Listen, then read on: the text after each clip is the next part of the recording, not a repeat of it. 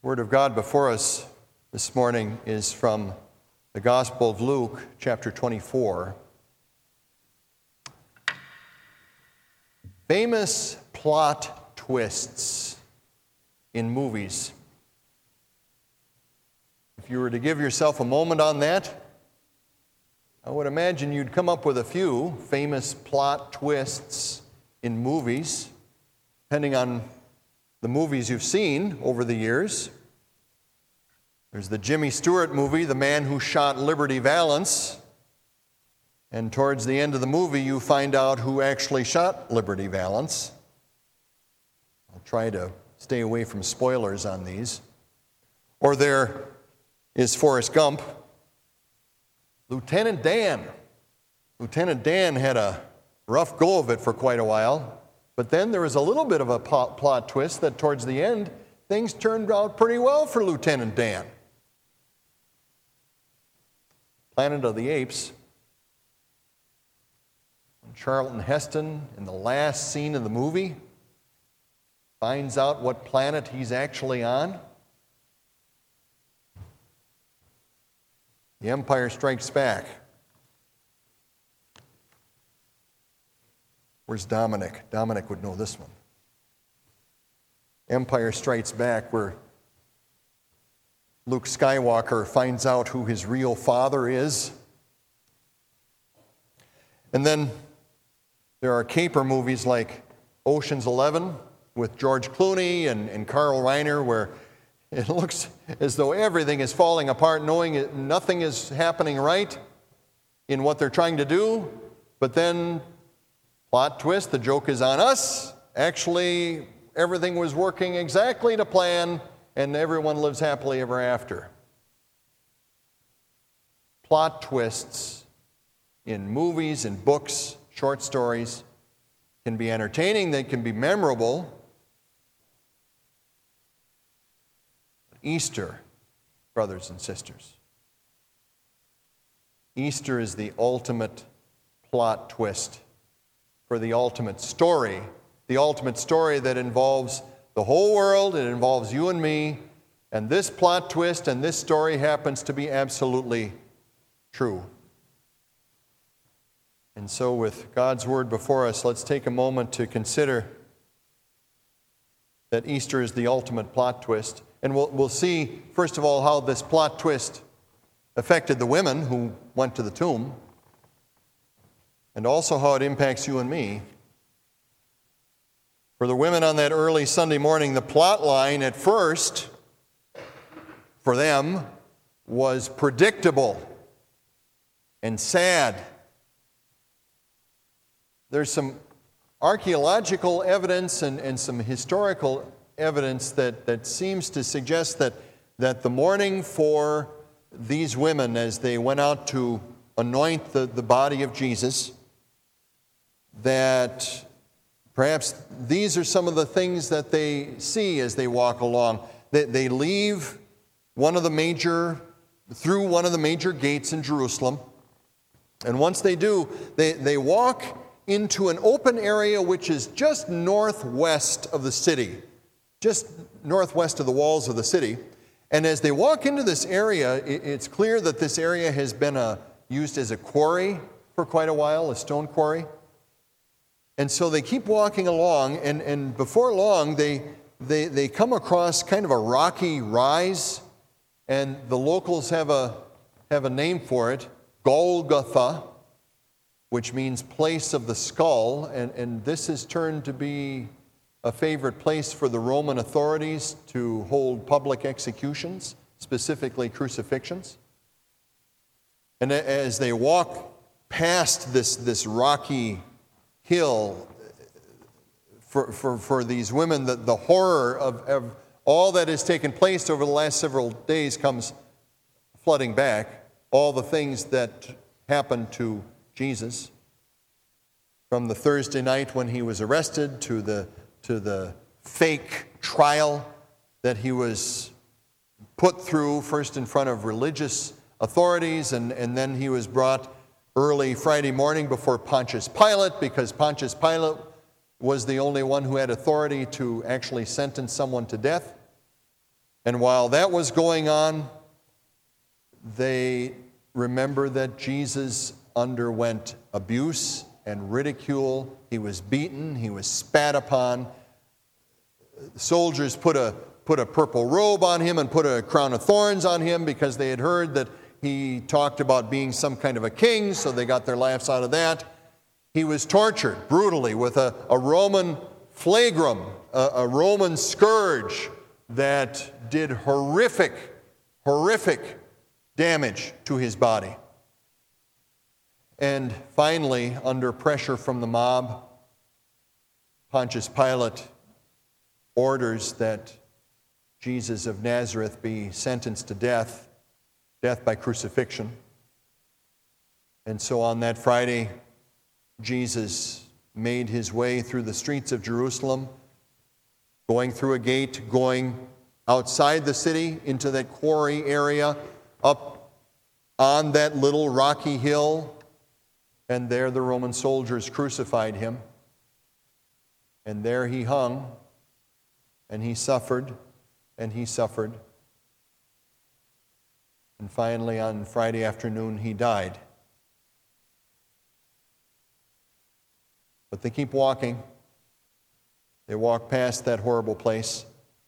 But they don't need to walk much further, because just beyond the little Golgotha hill, there's a series of tombs very close by.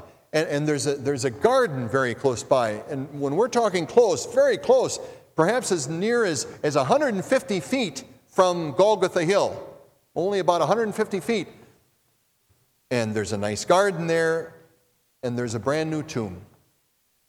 And these women know that it is in this brand new tomb that two admiring religious leaders, they took Jesus' body down from the cross, and they prepared it with spices, and they wrapped it in linen, and they placed his body on the ledge inside that tomb. But the women also know that these men had to do it in haste, and so the women have come on this Sunday morning to apply more spices to Jesus' body according to Jewish burial custom. So far, their day is going as they expect it to go. This terrible, sad, predictable day where they are going to take care of the corpse of their friend. But then the plot begins to turn. They get closer inside that garden, and they see that the typical stone that is rolled in front of the entrance of a tomb to avoid people coming along to tamper with any bodies, that stone is completely out of the way. And so the women walk right in. They have to kneel down or crouch down quite a bit because the entrance is not all that big. And they look in, and on that ledge, no body. Luke tells us a little bit later on that what is there are Jesus' burial clothes, which are nice and neat and carefully arranged, which doesn't seem to make any sense at all. If somebody were to come in and steal the body, you wouldn't walk in and say, "Oh, we have to hurry up and steal this body." Well, first let's unwrap him. Unwrap. And then, now we're not done yet. Now we have to arrange it so it's nice and neat. Neatness counts. So they would do everything nice and neat. And now let's take the body. That does not compute. That does not compute. And so while the women were wondering about what they were seeing, now comes the real plot twist. The two angels. And they are shining with the glory of heaven. But on top of that is what the angels tell them. Why do you look for the living among the dead? He is not here. He has risen. Remember how he told you while he was still with you in Galilee, the Son of Man must be delivered over to the hands of sinners, be crucified, and on the third day be raised again. And how did the women react to what the angels have just told them? Luke records, they remembered. They remembered Jesus' words. They remembered, thinking back as they were with him over his 3-year ministry. Every once in a while he would come out and say why he had come, and somehow that he would have to die. And then he did speak of that 3 days after his death he would rise. You and I, of course, have the luxury of seeing the whole picture laid out for us in the living Word of God. That God the Son came here with a purpose in mind to live a holy life in humanity's place, fallen humanity's place as their substitute, and then to take upon himself every sinful failure, every wrong, every one, and carry them to the cross, where not only through physical suffering, but through absorbing and enduring the wrath of God himself for all the sins of all people of all time. And then to demonstrate that what he had done on the cross, he really accomplished according to Jesus' promise. He rose back to life. And so for these women, what had started out as a predictable, sad day, we're going to come and show some care and concern for the corpse of our friend. All of a sudden, they're staring a plot twist in the face, a plot twist that would not just change their day, it would change their lives and the lives of the disciples and the lives of many, many more forever. How's the plot line of your life coming along? Sometimes life can kind of be like Groundhog Day. Another movie reference, sorry. Somebody mentioned that to me earlier. Kind of do the same thing day after day. Go to work, come home, get paid a little something. You set a little money aside, maybe to go to a fish fry on Friday night. Set a little money aside for a little bit of savings. Set a little money aside maybe to take a little vacation once in a while. Set a little money aside maybe for retirement, maybe. But you do that, and you do that, and you do that some more, and over time you can just begin to absorb this presumption that this is what life is. This is what life is supposed to be. Use your talents, work, get a little money, support yourself, support your family, take a little break when you can, and move on to the next thing. It can be easy, even though we know better, it can be easy to presume that this is the plot line of my life. This is what life is. But God the Son now confronts you and me with a plot twist. First of all, in his word, he tells us that is not life. And he reminds us that you and I have an immortal soul. You and I are going to live forever. Just a matter of question of where. And the living word of the Lord also reminds us that you and I have a problem. And it's not the economy, or it's not who's currently in office, or how our health is, or how things are going along overseas. The problem is sin. Sin. That the reason why there's so much anguish and loneliness and heartbreak and anxiety and terror and horror in the world is because of sin, and not sin in the sense of that big bad old world out there. Because of mine. Because of yours. And our sin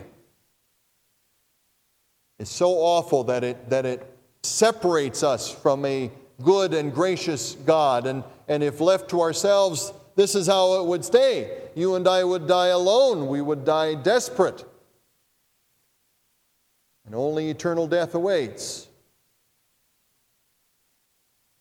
But Jesus came.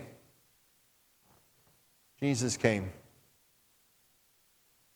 We all know that we should be living lives far better than we are. We know that there is a life that we should be living, but we have failed to live because of our sinfulness. Jesus came to take our place on that. He came to live a holy, sinless life as our substitute. And then all of the ways in which we have let God down, all of the ways that you and I have let each other down, all of those things that make you wince and make you perhaps wake up in the middle of the night, of those sins that haunt you, Jesus took them and He put them on His back and He carried them to the cross.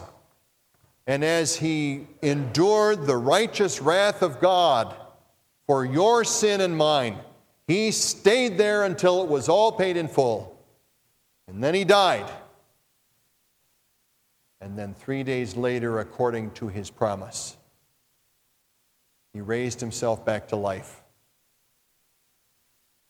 That event, shared with the women and then shared with the apostles, and they saw it with their own eyes because they then saw Jesus with their own eyes. That event was such an established fact that all of His disciples and many, many more willingly faced in the years to come, faced torture and persecution and death, all for the sake of proclaiming that Jesus lives and that He is the Savior of the world.